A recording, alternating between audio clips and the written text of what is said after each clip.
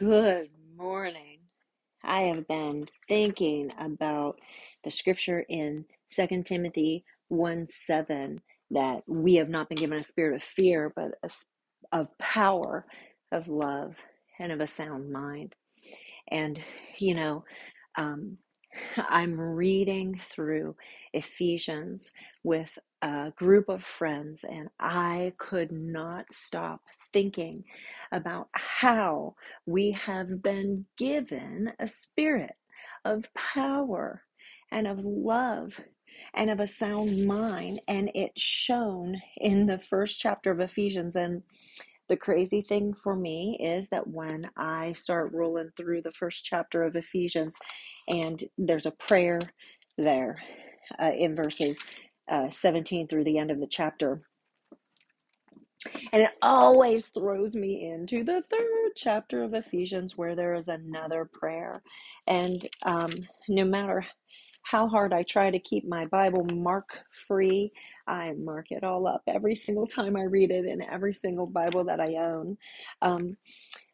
What I noticed so much as I was thinking about power and love and a sound mind and reading Ephesians chapter 1 is how Timothy says we have been given, have been, past tense.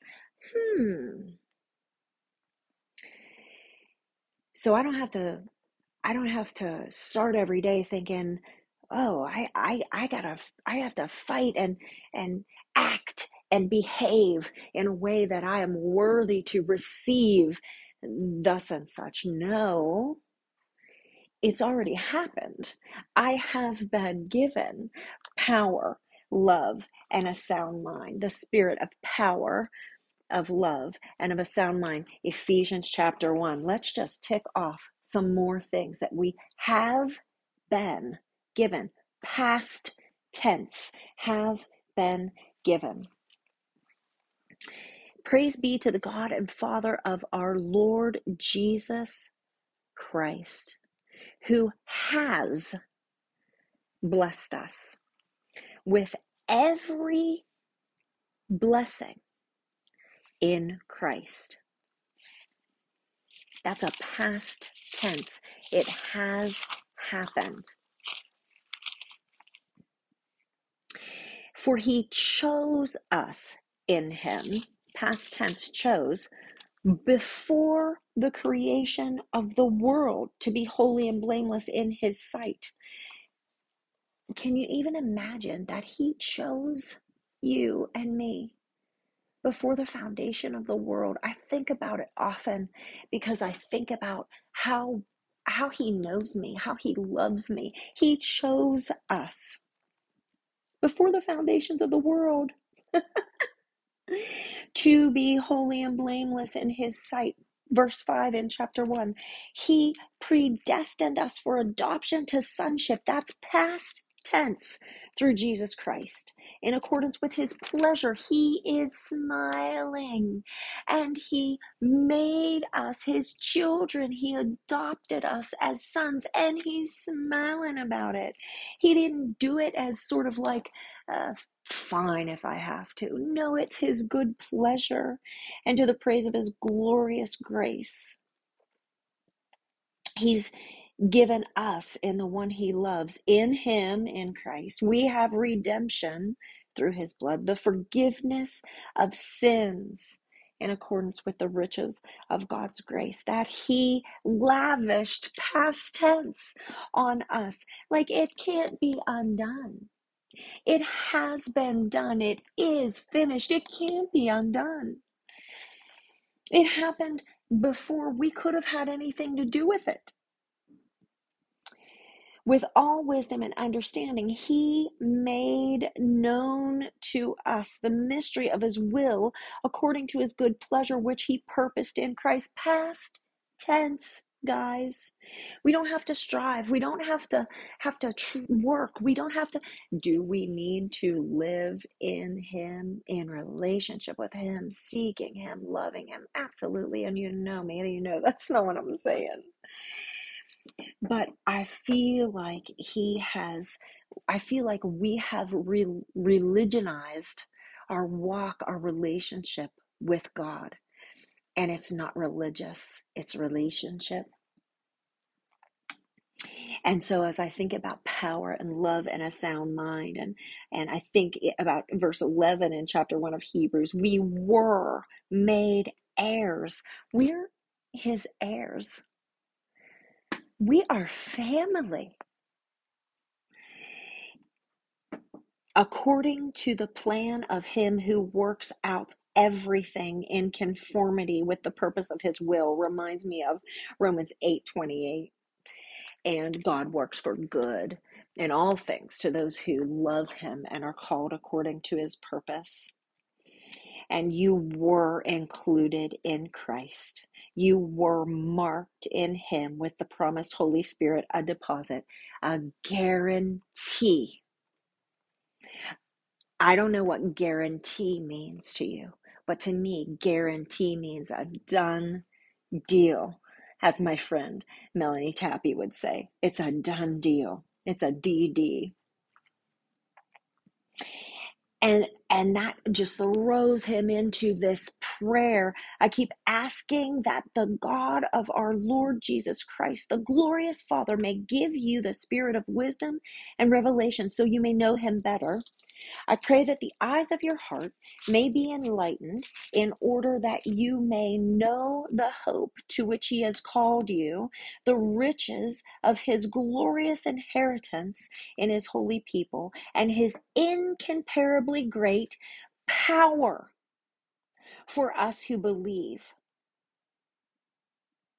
That power is the same as the mighty strength he exerted when he raised Jesus from the dead and seated him at his right hand in heavenly realms. Power.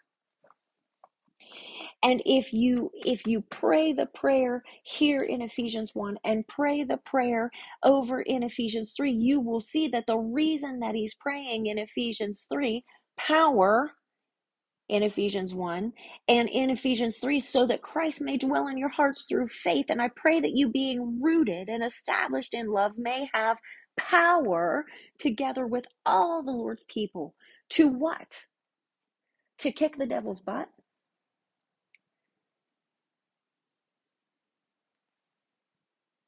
No, to grasp how wide and long and high and deep is the love of Christ, and to know this love that surpasses knowledge. We have not been given a spirit of fear, but of power and love and a sound mind, it says in 2 Timothy 1:7. And in Romans, I just want to close with this. In Romans chapter 8, in all these things we are more than conquerors through him who loved us. For I am convinced that neither death nor life, neither angels nor demons, neither the present nor the future, nor any powers, neither height nor depth, nor anything else in all creation will be able to separate us from the love of God that is in Christ Jesus our Lord.